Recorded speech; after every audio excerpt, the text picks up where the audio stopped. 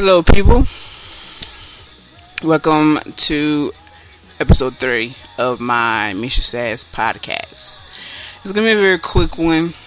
Don't have a lot to talk about today, but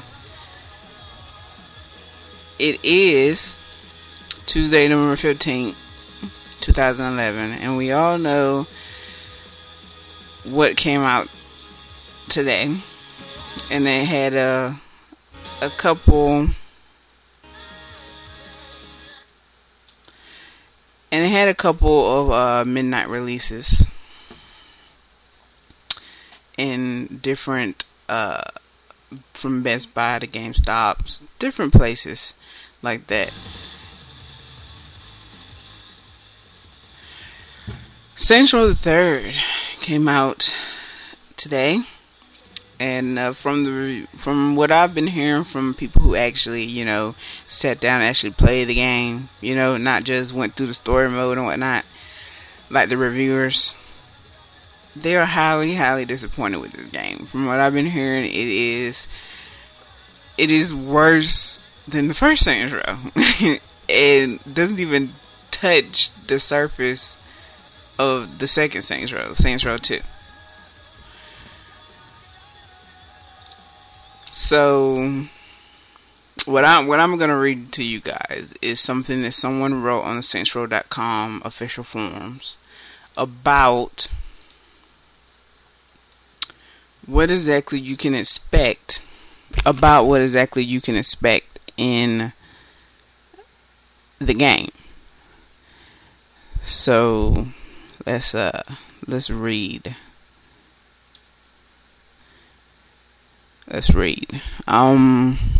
Their entire map is about the size of one Saints Row 2 island. Very small, very tiny. You can drive outside the outer map in 5 minutes tops. Now, if anybody knows about map sizes in video games, nowadays your map size needs to be huge. It needs to have variety in the map.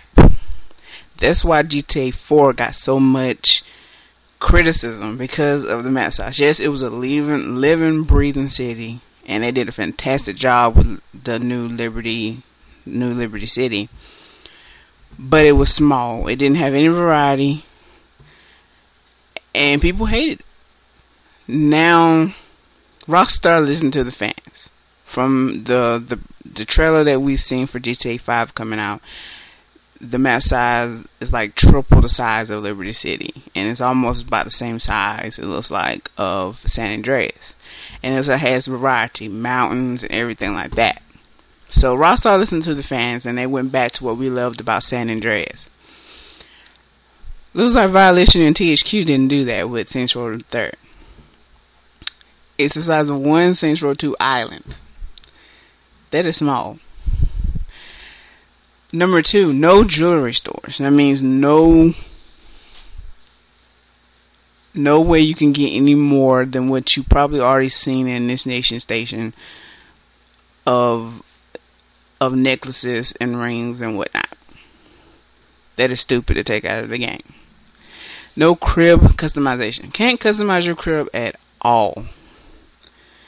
You can only, from what I read, you can only customize the strongholds, which was fucking stupid.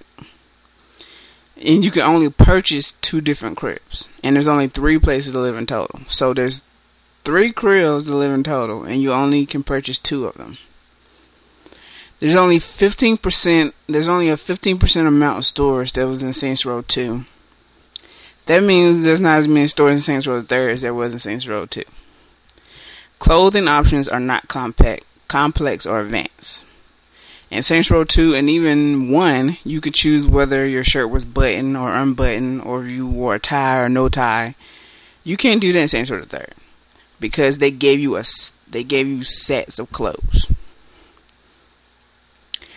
That means no layering. That's what it's called again, layering. When you can have the option of wearing a jacket with no shirt, or a jacket with a shirt unbuttoned or buttoned up. That's layering. They took that out in Saints Row the Third.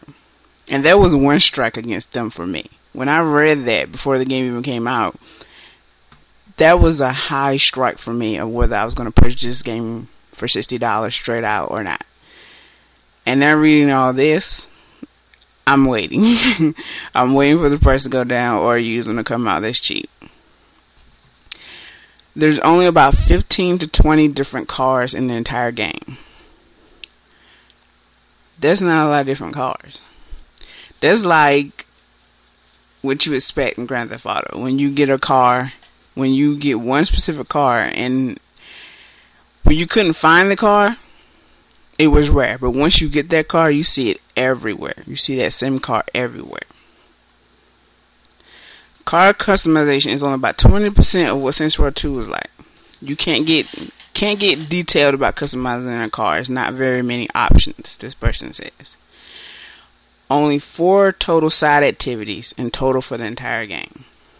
Saints Row 2 had almost about 30 to 40 side activities. Saints Row 3 only has 4. But from what I'm also hearing is that you gotta unlock more activities as you go along. So I'm gonna, wait to see about that. But if it's only 4 side activities, like insurance fraud and stuff like that, in which I've heard they even babied the side activities, like they're holding your hand throughout the whole side activity, I'm gonna be pissed. You can complete the game at 100% in 3 to 5 hours if played straight on easy or in normal difficulty. And this is a sandbox game. Sandbox games are known for their replay value and are known to have very long, a very long storyline. 3 to 5 hours. Okay. 90% of the songs in the game are all underground and unknown. That means no one knows the artist or even the song. No one's ever heard of it. And there's only 2% of it is known artists, but not the best choices from the known artists.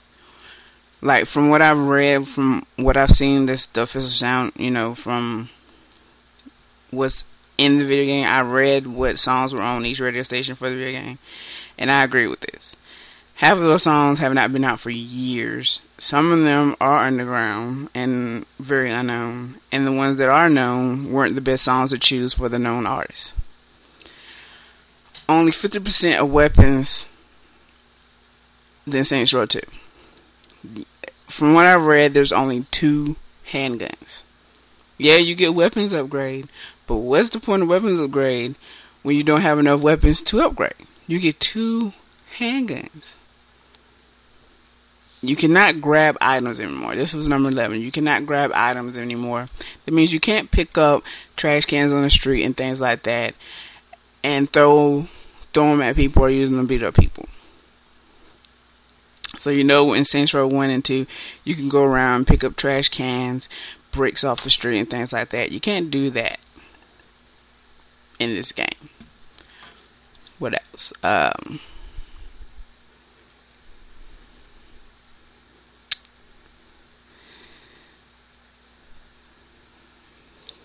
I think that was a list.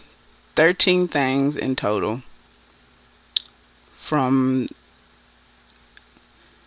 Johnny Abona, if I'm saying that right, in Saints Row the Third official forums on their site. So what basically is this telling me is that I made the right decision of not paying $60 for this video game. That's what that's telling me. Anyway, I told you this was going to be a long podcast, but it looks like I'm in 10 minutes already, over 10 minutes already. But I'm going to end it right there. I just wanted to put this out for people who are thinking about buying this game brand new and paying $60 for half of a game. Because from what I read, they got 40 weeks of downloadable content to put out for you people who are going to buy this game. So that's more money they're going to squeeze out of you, so you can eventually get the whole game. So if you pay $60 straight out and get this game brand new, you're going to get half of your game. Not even half of your game. And then you're going to have to go and buy all this downloadable content to get the full game. So there you go. That's for all you people out there who were thinking about getting this game. I wanted to get this out to make sure you guys know what you're going to be getting when you pay $60 for this game. Yeah. Anyway, that's about all for me. I'll see you guys another time. Possibly tomorrow with another podcast if something big comes out or some news comes out or something like that. I'm very disappointed in THQ and Violation. I was actually looking forward to Saints Row the Third because I've owned the first two, and I love going back and playing the first two. But third just looks like a big letdown, and they're not going to be seeing a cent of my money until it goes down in price. So I'll see you guys another time. Thanks for listening, and see you guys possibly tomorrow.